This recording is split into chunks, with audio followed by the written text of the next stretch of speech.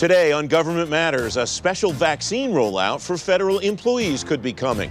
One of the members of Congress who wants it reviews next steps. The Defense Department improves its bookkeeping, but still lots of questions from the Pentagon Inspector General about what money is going where. And the number one story of the week, empty jobs all across government a month into the Biden administration. How fast can those chairs get filled? Government Matters starts right now. From Washington, D.C. and around the world, this is Government Matters with Francis Rose. Thanks for watching the weekend edition of Government Matters, the only show covering the latest news, trends, and topics that matter to the business of government. I'm Francis Rose. Essential employees in the District, Maryland, and Virginia have begun receiving coronavirus vaccines. A group of representatives from the D.C. area have begun an effort to make it easier for federal employees to get shots sooner. Democratic Congressman Don Beyer represents Virginia's 8th District. He wrote a letter with 6 of his colleagues urging the Centers for Disease Control to create an allocation of vaccines for federal employees that the federal government would administer. Congressman, welcome. Thanks very much for coming on the program. How would this allocation work, and how would it get shots into arms of federal employees sooner? Well, the key, Francis, is most folks, at least living in metropolitan Washington, have access to them slowly through the local governments, where they're titrated based on age and pre-existing condition. But we have so many federal employees that have not been classified as essential, but really are. For example, our poor IRS employees are responsible now not only for processing tax returns, but for getting checks out to all the folks through the relief packages. And those are all tricky things, and it's tough to do from home. Our Social Security people are incredibly overburdened, and often that has to be in person. They can't do it from home. And so we really need to make sure that these people are protected. How much of the issue, in your view and in the view of your colleagues, Congressman, is that what you're describing there, and how much of it is the rollout of the shots in the greater metropolitan area? I don't have any visibility into the district on a personal basis. I live in Montgomery County, Maryland. There's a challenge there between what the county's doing versus the state. I know there are similar issues in your state of Virginia. How much of it's that versus what the federal employees are doing service-wise? I think, Francis, that our state and local governments are all adapting as quickly as they can to understand how to do vaccine distribution at this level. It seems like if we look back to 2020, that the federal government did a good job supporting the rapid development of vaccines. I mean, faster than ever before, but spent almost no time thinking about how to get it into people's arms. I think the total amount spent by the federal government on vaccine preparation, administration was like $6 million, almost nothing. So the dilemma is, though, that if you're a 50-year-old worker at the EPA or Department of Interior, you're not prioritized at all, even though the work you're doing is essential for the American people. So this is not a diss on local governments or state governments, but rather the recognition that you and I understand how essential these federal workers are for the good of the country, and therefore let's get them vaccinated as quickly as we can. And regarding the operations at the state and local level, I don't mean to suggest that it's anything except tremendously complicated to do something of this scale.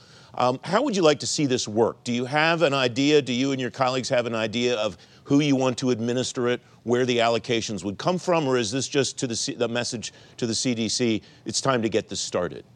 Well, I think the first thing is just to have the vaccines. As we've seen with local government, often they have very good systems set up and no vaccine to administer. So getting that special allocation. And now that President Biden is buying, hundreds of millions more, hopefully we can get that with the CDC's decision. And then in terms of the actual administration, I tend to leave that up to the various agencies and departments how best to make that happen.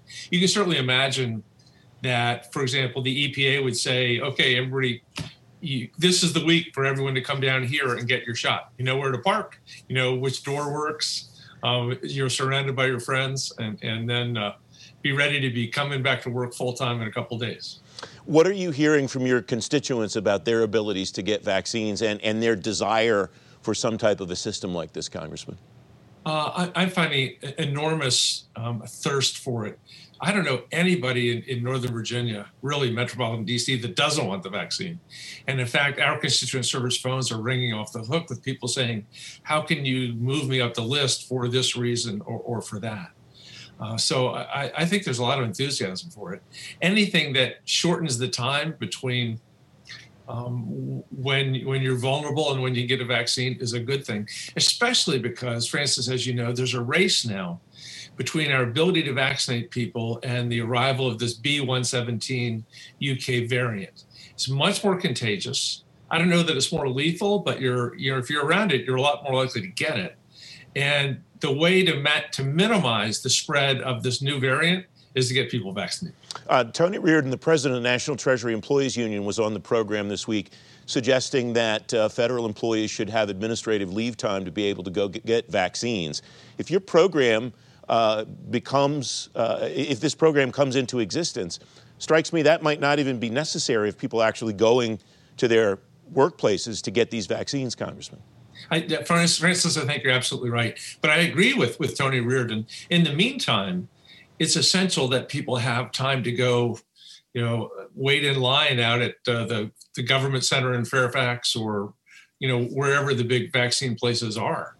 I took my wife 2 Fridays ago, and it was a half-day journey to get out there, park, get in line, go through all the things, wait after you've gotten the shot. It was very efficient, but it still took half the day. Mm-hmm.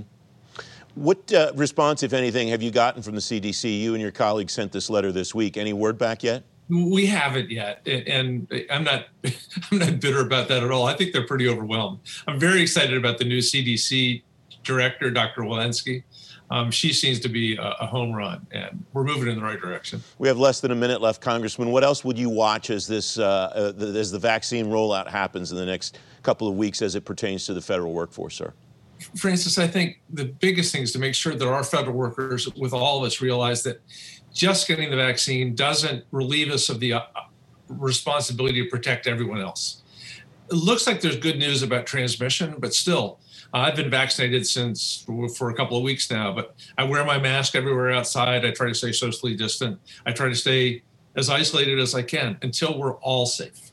Congressman, thanks very much for joining me today. Thank you, Francis, very much. Up next, a bookkeeping boost for the Department of Defense. Straight ahead on Government Matters, why no news could be good news for the Pentagon. You're watching ABC 7.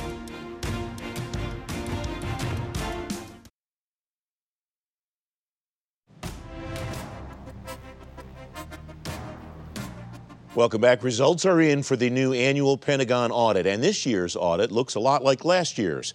But the Office of Inspector General at DoD says it's tracking improvements.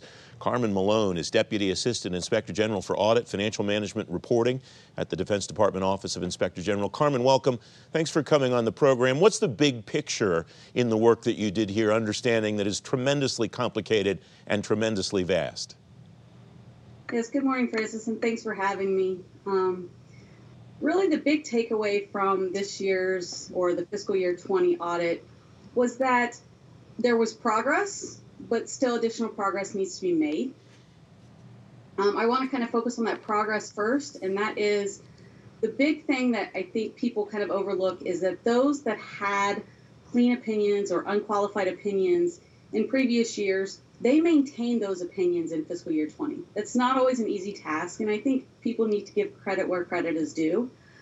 Another huge improvement that we saw was that the Defense Information Systems Agency, DISA, the DISA Working Capital Fund, actually moved its fiscal year 19 disclaimer of opinion to a fiscal year 20 unqualified or clean opinion. And then finally, we actually saw an elimination or reduction in material weaknesses across the department and some of its components. So I'll get a little bit more into that as we continue talking. But I think it's important to note that while we did see progress, there is significant progress that still needs to be made in order for the department to get to that clean opinion it is seeking.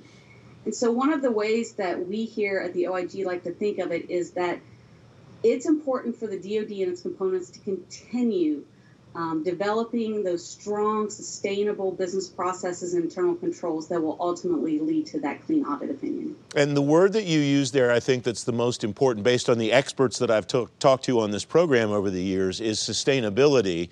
The fact that there wasn't much backsliding or any that I saw in the report may be the most important thing. Is that a fair thought on my part? I think that's a very fair thought. And, as I mentioned to you last year, this is definitely a marathon, not a sprint. And while we saw that progress, there was a lot that didn't change, but it didn't necessarily backslide, which is why you're going to hear my message doesn't change much from last year. What are the actions that these various organizations undertook, Carmen, to drive the progress that you talked about some moments ago? Are there common themes among what these disparate organizations have done throughout the department? I think one of the common themes is even through its changes in leadership, we still see that strong tone at the top and a support for these financial statement audits. And I think that's important because if you don't have that support from the top, it's not going to flow down through the organization. And so you're not going to see those changes in sustainability and controls. People are going to look for the quick fixes, and that's not going to work to maintain those opinions. We also saw some significant improvements in fund balance with Treasury across multiple components. And that was a huge success for them this year, and it actually allowed the DoD to move its goal date for eliminating that material weakness or downgrading that material weakness to fiscal year 2022. That's a pretty significant reduction in that timeline from the way this was when this process started several years ago. I want to talk about one of the areas where you report that work still needs to be done. You write, the DoD had wide-ranging weaknesses in financial management systems that prevented it from collecting and reporting accurate, reliable, timely financial and performance information. That's an ongoing problem, and it's not just in the Defense Department. Is that an area where you're seeing a little bit of progress, or is that an area where not much is happening yet, and it's something that you would like to see the department emphasize? It's actually an area where we are seeing some progress. And so when we started this a couple years ago, we were more worried about the design of the controls within the system and whether they were designed properly. And so we're starting to see the auditors, the IPAs, or independent public accountants, we're seeing them move to testing the effectiveness of those controls. So while we still have a lot of notices of findings and recommendations, what we call NFRs, they're different types of NFRs. These are about making sure that the controls aren't just designed appropriately, but they're also operating. And so we continue to see access control issues and some security management issues, but those are actually getting better, and we're seeing them on less systems. We also saw the department start to look at systems that weren't necessarily tested in fiscal year 19 or fiscal year 20, and how the findings could be applied to other systems. I'll ask you a question that I asked you last time we talked, and that is, when we get together a year from now and have this conversation again, are there certain marks in these areas of progress that you'll be watching that you expect the department to hit, or will you just be looking for some measure of progress in each of these areas? I think we're going to be looking at inventory, because in fiscal year 20, due to the coronavirus or COVID-19 pandemic, we weren't able to get out there as much as we wanted to in inventory, nor was the department. And so they weren't able to make that progress. And we are starting to see limited travel to help with that particular material weakness. We are expecting to see additional improvements in fund balance with Treasury this year, as well as financial reporting. And so I think it's going to be important that as we get closer to summer and fall and we start seeing which components have really started making progress, that we'll be able to get out there and make sure that we're able to test what needs to be tested and make sure that those controls over financial reporting are in place for a timely issuance of the financial statements. I know that the department is currently working on its fiscal year 2021 priorities. And so it will also be interesting to see what they come out with, their priority list, and we'll focus a little bit on those priorities as well. Carmen Malone, thanks very much for joining me. It's great to have you back. Thank you. You can find a link to the IG's work on the audit at govmatters.tv/resources. Up next, the #1 story of the week: open seats at the heads of federal agencies. Straight ahead on Government Matters, the confirmation process for President Biden's picks and what's taking so long. You're watching ABC 7.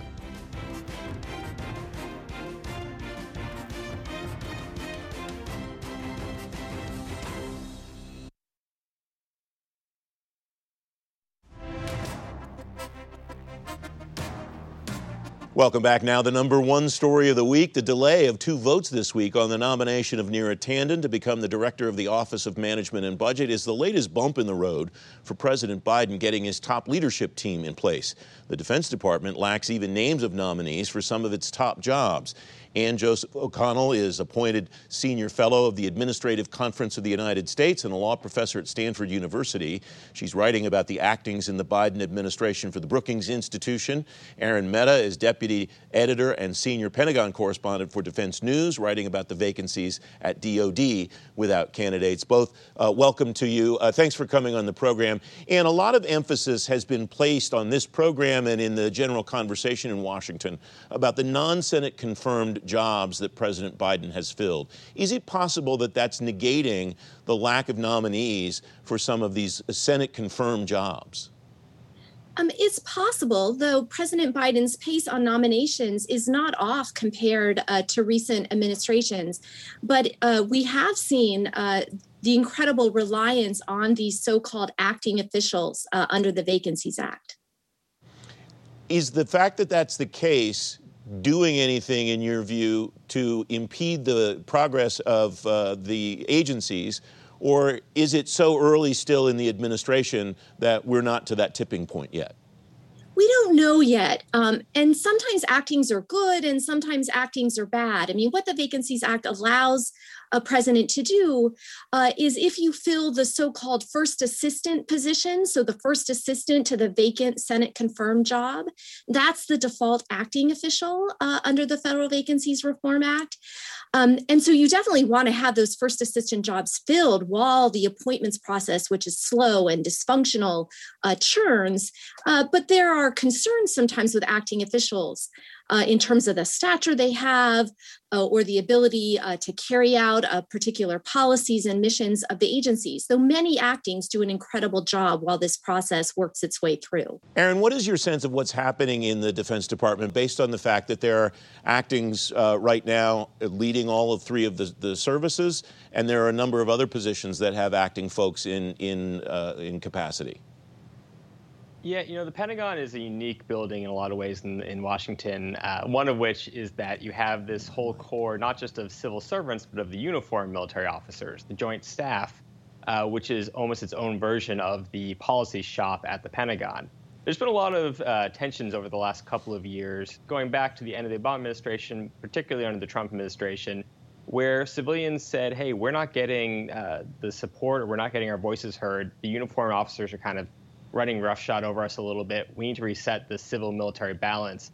There are people who argue, and a lot of scholars who argue, that having people in these acting positions, even very qualified people, means that the uniformed officers are going to have more juice and be able in meetings to kind of push through in a way that they couldn't if they were fully confirmed individuals.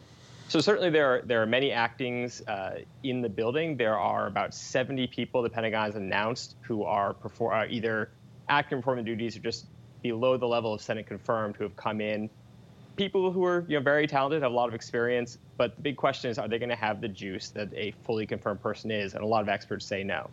And do you expect to see the flow, the pace of this increase in the next 30 to 90 days? Is this something that is just a supply problem, or is it more of a process problem inside the various organizations that are supplying these nominees? So yes and no. I mean, it's still incredibly early to be measuring nominations and to be measuring confirmations. The 100-day mark is a favorite mark of commentators and scholars. But there's some really interesting data that just came out by Professor Dave Lewis at Vanderbilt, which showed that in looking at the number of vacant Senate-confirmed positions in recent administrations, that on average, 29% of them never received a nomination, not a single nomination in the first 2 years of the past 3 administrations. It was higher under President Trump than under President Obama, but still under President Obama, 27% of these Senate-confirmed positions did not receive a nominee in the first 2 years. What are you hearing, Aaron, about the pace increasing inside the Defense Department? You know, it has to increase at some point. There's only been 3 names put forth. 2 of them, Secretary of Defense Lloyd Austin and Deputy Secretary of Defense Kathleen Hicks, have already been confirmed. We expect Colin Kahl, who is the Undersecretary of Defense Policy nominee, to get a hearing shortly. But they were all announced before the end of 2020. So since the new year and certainly since inauguration, there have been no names put forth. The expectation is there will be names at some point, hopefully soon, for some of the Undersecretary of Defense and Service Secretary jobs. White House official told me that part of the issue they've had is that because of the confirmation of Biden's electoral win was held up so long, the FBI wasn't able to start doing some background checks that are required for the SASC procedure, the Senate Armed Services Committee confirmation procedure. And so there's some officials who are just caught in a backlog right now. The hope is that we'll start seeing some nominees soon. It's getting close to budget time when decisions have to be made. It's getting close to when some reviews are going to be coming due. And certainly I think the Biden team would want to have its fully confirmed people in place, or at least named when those decisions start to have to happen. Aaron, Ann, thanks very much for joining me today. I appreciate your time. Thanks for coming on the program. Thanks for having me. Thanks. Don't forget, if you miss an episode of Government Matters, you can find it on our website, govmatters.tv. And you get a preview of every newscast when you sign up for our daily program guide. You just text GovMatters to the number 58671. I'm back in 2 minutes.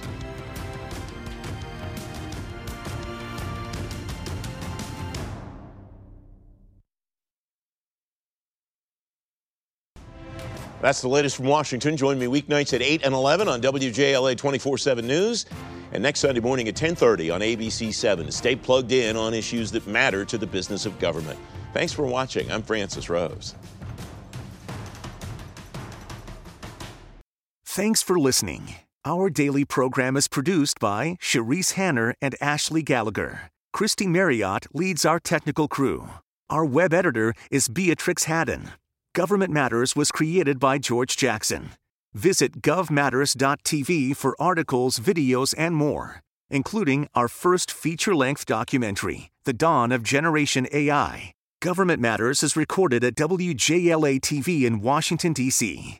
Copyright Sinclair Broadcast Group.